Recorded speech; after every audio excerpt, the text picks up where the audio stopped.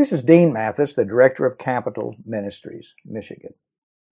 Today we're going to be looking at 1 Peter chapter 4, verses 1 through 6. And I have entitled the study of these verses, Temporary Responsibilities. There's something about us as human beings that enables us to think a little bit more benignly toward a set of assignments if we understand that they are temporary. It's not going to be what we do forever. Oftentimes in life we are faced with arduous challenges, but we are able to face them and we are encouraged to complete them because we realize that they are not permanent. They're temporary.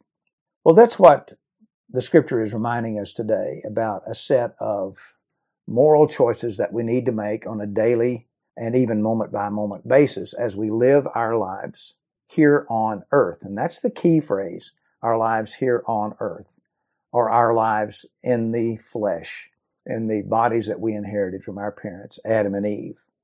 Now, we have an example here about how that can be done, and then we also have a resource in enabling us to do it in the life and work of Jesus Christ himself. Now, in previous chapters, Peter has talked about the fact that there's a certain way in which we are to live because we are now believers in him. The Holy Spirit will enable us to live that way because Christ lived that way and he died for our sins and he rose from the dead. And now the Spirit of Christ, the Holy Spirit, is available to us to enable us to live this new life. We have a new spiritual nature within us. So in chapter 4, verse 1, it begins this way, therefore. Now, whenever we see the word therefore, as I have brought up ad nauseum, we need to say, what's it there for? It is there because we need to remember what he has previously taught us. And what he's previously taught us are the things that I just reviewed. Jesus has lived the perfect life for us. He's died on the cross. He's resurrected from the dead. And he's ascended to the Father. And the Holy Spirit has been poured out on all who believe him. Therefore, because that's true, since Christ has suffered in the flesh, arm yourselves also with the same purpose, because he who has suffered in the flesh has ceased from sin. Because Jesus, in his earthly life, which was roughly 33 some odd years, suffered in the flesh. He was rejected. He was put down, yet he didn't revile men or any of that sort of thing. He always reacted the way God the Father wanted him to. He never sinned once in thought, word, and deed. And not only did he suffer, not only did he get rejected as Messiah, he was unjustly condemned to die on a cross for something he did not do. He did not commit the crime that he was accused of. And so Christ died on the cross for our sins. And because Christ suffered in the flesh, he says, arm yourselves with the same purpose, because he who has suffered in the flesh has ceased from sin. Jesus only had to put up with this in this life. And the same thing is true of us. We only have to put up with this in this life. And so we arm ourselves, and that means it's a word that's used only here. It's a verb that's used only here, which means to arm ourselves for spiritual warfare, and we do this mentally. My struggle is going to be inside my own mind. My struggle is going to be inside my own spirit. So just as Jesus armed himself by prayer and also by remembering the Word of God, we also arm ourselves that way, and we rely upon him to fulfill in us what he also completed while he was here on earth. And when I've suffered in the flesh, I've suffered in a particular struggle, then at that point I have ceased from sin. It doesn't mean I become sinlessly perfect. It means I have achieved a level of victory over it. And so Christ achieved victory over all sin by living a perfect life, dying on the cross and rising from the dead. And he can now impute that victory to us as we trust in him. And so we can make moral decisions based upon the fact that we are now new spiritually, and we have a spiritual capacity which will enable us to live closer to the will of God than we previously did. So we've paused from certain particular areas of sin in our lives. We've gotten victory over those. And then he says in verse 2, so as to live the rest of the time in the flesh, no longer for the lusts of men, but for the will of God. So for the rest of my life, the rest of the time that I have here on planet Earth, I should no longer live my life for the lusts of men. I should no longer live my life with the worldview and the lifestyle of the culture around me, but I should live it for the will of God. I should live the kind of a life that Jesus lived, seeking to do God's will for the betterment of everyone around me and for the blessing of those around me. In our case, also for our own personal blessing. It is a better way to live, and it is a more abundant and happy way to live. Verse 3, for the time already past is sufficient for you to carry out the desires of the Gentiles. Now, we have a modern phrase which pretty well is summarizing verse 3, which is, been there, done that. For the time already past is sufficient. For the time you've already lived, that's enough time to do the things that, all the negative things that you did. You don't have to keep on doing it to find out it doesn't work. You don't have to keep on beating your head against a wall, so to speak, to find out that it hurts. And so, time you've already lived here on earth is sufficient for you to carry out the desire of the Gentiles. Quit it. Change your mind. If you made a change of mind about who Jesus is, now change your mind about the choices that you make in carrying out the will of God in your lives.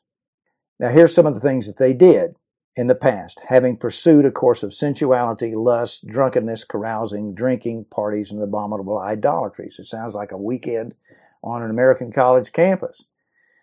What are these particular words referring to? And this is a description of the pagan lifestyle, the culture around them at the time. And what had happened is that these Jewish people who had since become believers in Messiah Jesus, even though they were Jewish, had begun to blend in with the paganism around them.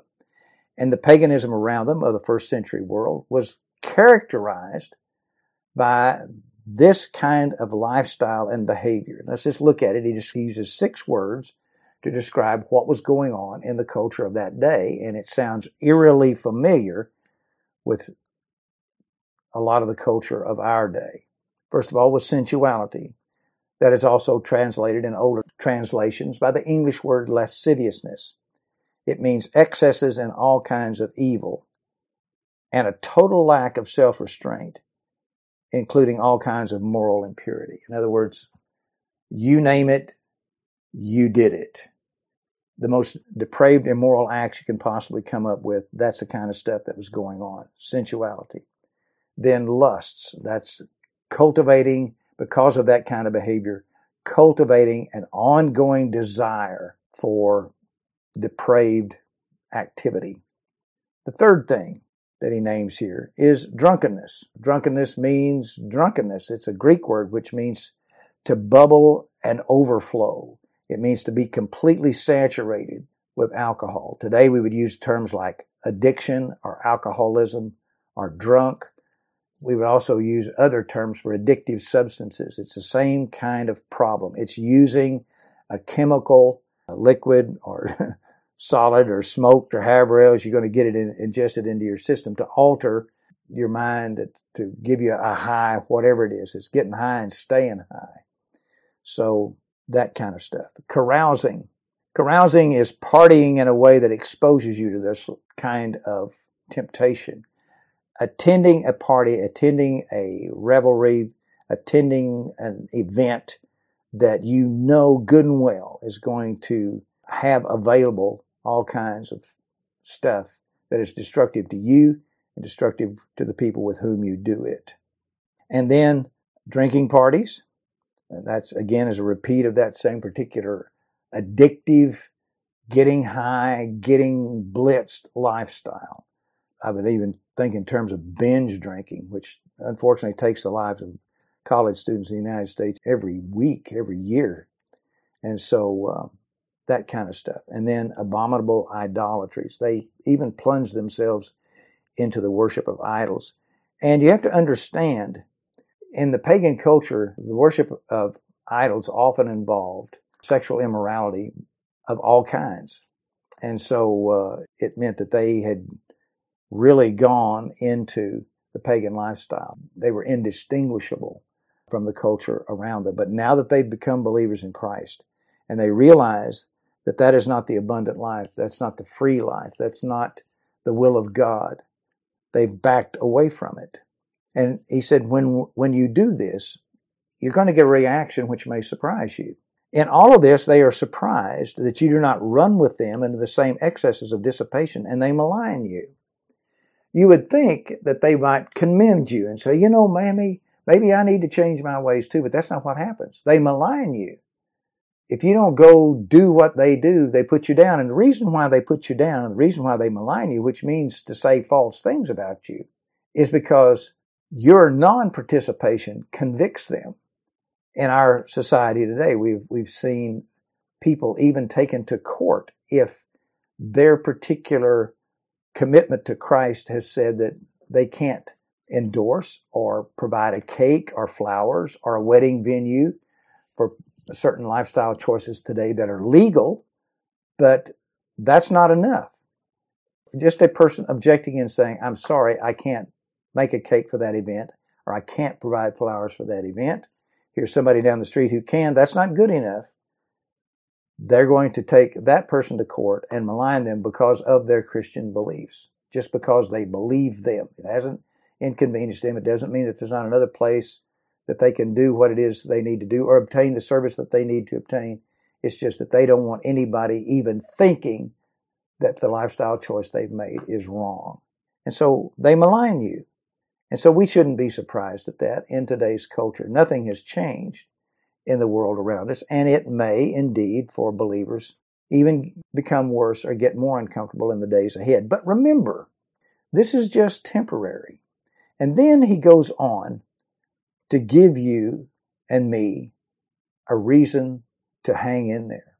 But they will give an account to him who's ready to judge the living and the dead. These people who are maligning you, Peter said, in the not too far distant future, as you count things, will give an account to Jesus. You're going to answer to the judge. Now, the world is going along, whistling past the graveyard on this event. They don't want to talk about it. In fact, one of the reasons that Christianity is attacked so vociferously today is over this very idea that there is a judgment after this life. And people don't want to hear that. They know that's a judgment they cannot escape. They know that's a judgment in which there will be no negotiation. They know that's a judgment in which the truth will come out and there won't be any way to stop it. They know that they're coming to be judged by a person who has every right to judge every sin because he died on the cross and paid for all sin if men would but accept his forgiveness. And Jesus is ready to judge the living and the dead. And that verse points out a biblical doctrine and a particular New Testament doctrine that there's just two categories of people, the living and the dead. Now, who are the living? The living are those who have trusted in Christ as their Savior. The living are those who are convinced that it's true, that Jesus is the Son of God, that he lived a perfect life, that he died on the cross for their sins, and that he rose from the dead. They are convinced that that is historically true, and they have trusted him as their Savior, and they have asked him to enter their lives and to give them the gift of forgiveness and eternal life. And they are the living, and they will live forever. And then the other group is the dead. Now, what does that mean? It means dead spiritually. Death in the Bible is never cessation of being. It is separation from the blessings of God. That's what death is. And so, Jesus is going to judge the living and the dead.